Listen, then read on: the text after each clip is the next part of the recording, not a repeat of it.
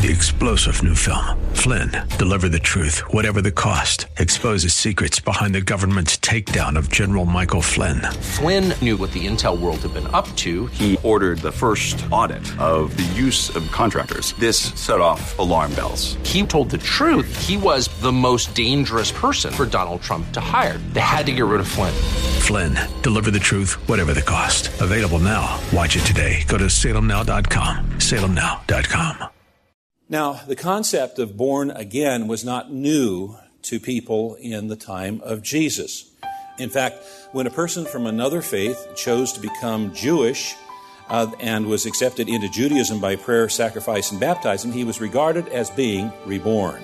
Being born again. There's a lot of confusion about that phrase, isn't there? Pastor Leighton Sheely of Church of the Highlands in San Bruno is going to help us better understand today on the broadcast that teaching. This is an outreach of Church of the Highlands in San Bruno called Study Verse by Verse, and I'm Mike Trout. You can find out more about us on the web at studyversebyverse.com. We're listener-supported, and I know most of you understand what that means. And you can find out how you can join with us when you go to the website. And now, continuing in the book of John, the 3rd chapter, here's Pastor Leighton. So to be born again, or born anew, is to undergo such a radical change that it's described as being a new birth. It's to have something happen to the soul that is so incredible that it's like having a brand new beginning, being an entirely different person. And the whole process is not a human achievement or based on human efforts, but rather it comes from the grace and the power of God.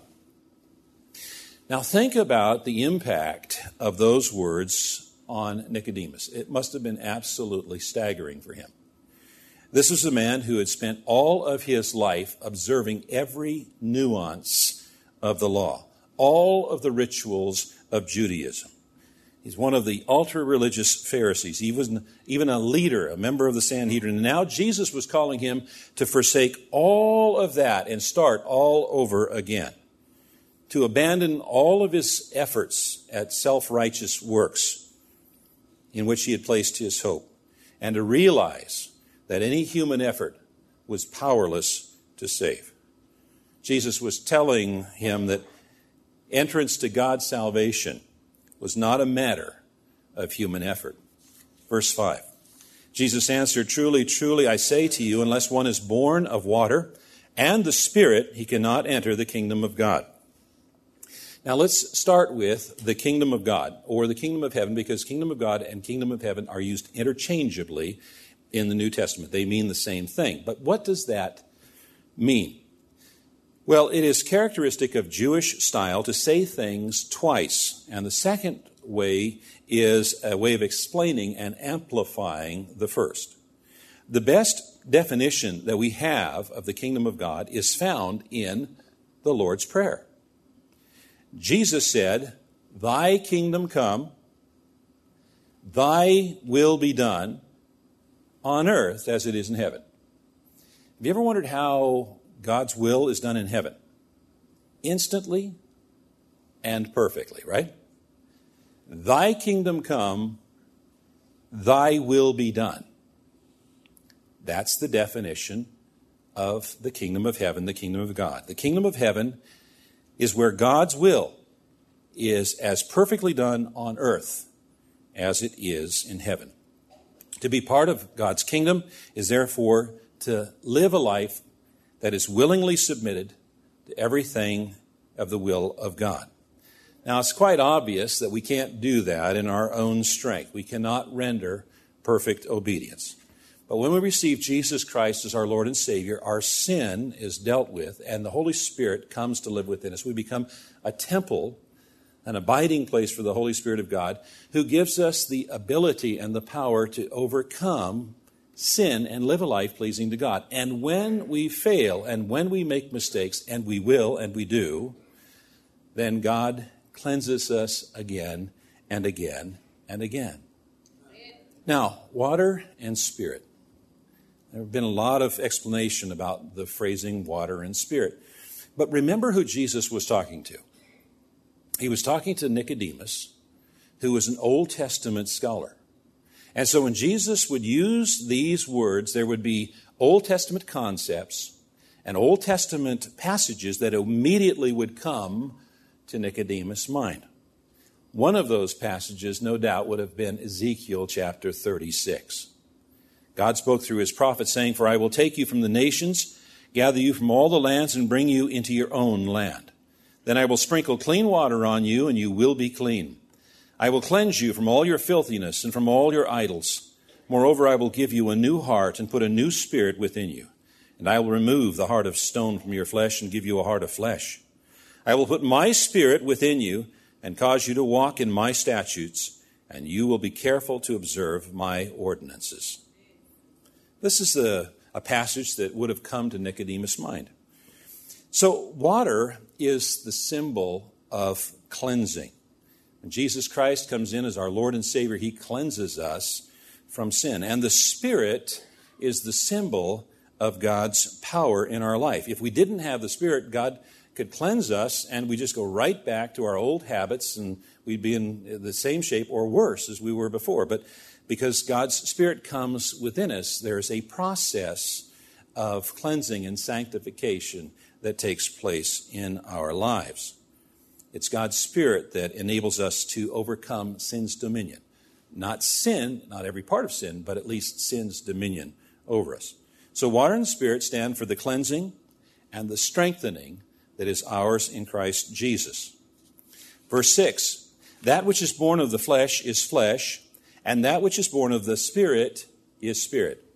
Now look at your scriptures, and you'll find that the first word, Spirit, is capitalized, right? And whenever the word Spirit is capitalized, it is a reference to the Holy Spirit. That which is born of the flesh is flesh. That which is born of the Holy Spirit of God is spirit. "Do not marvel that I said to you, you must be born again. The wind blows where it wishes, and you hear its sound, but you do not know where it comes from or where it goes. So it is with everyone who is born of the Spirit." And so the author here lays down for this great principle that which is born of the flesh is flesh, that which is born of the Spirit is spirit. The efforts of the flesh cannot produce life in the Spirit. Only God can produce life in the Spirit. So it's wholly a work of God. It's not the result of any kind of human efforts. Now, the Greek word for spirit is pneuma, and it has two meanings. It means spirit, and it also means wind.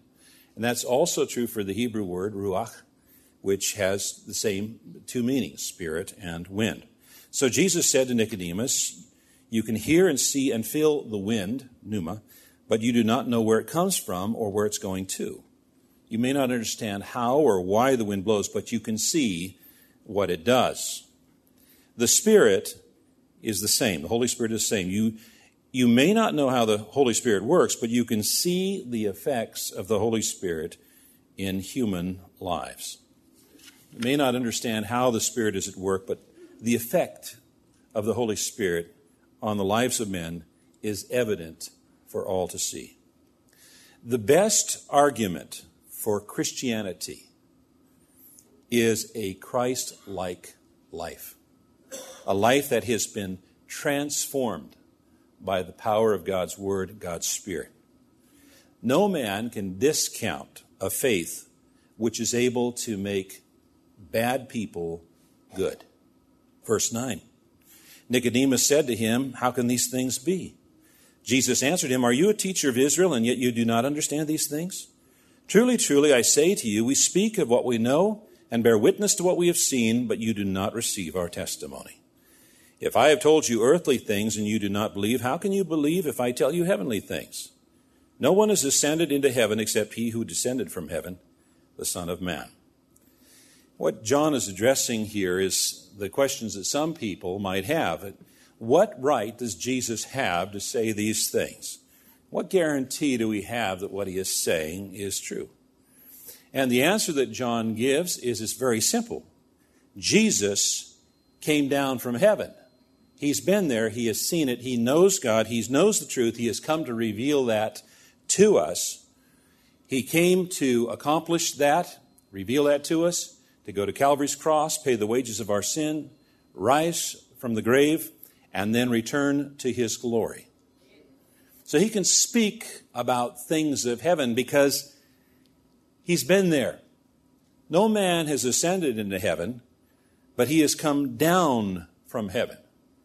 In the beginning was the Word, and the Word was with God, and the Word was God, and the Word became flesh and dwelt among us.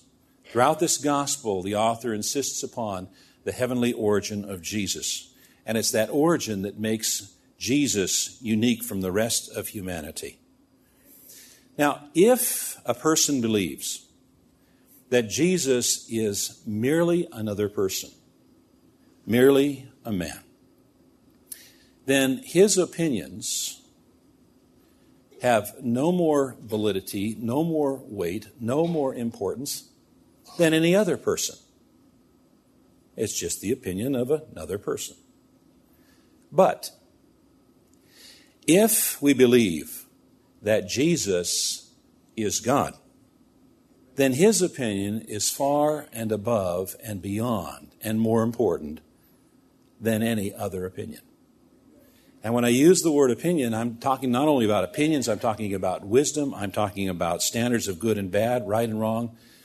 I'm encapsulating all of that in the word opinion. And that's one of the reasons why we at Highlands, when asked, say there's really only one opinion that matters, and that's God's opinion.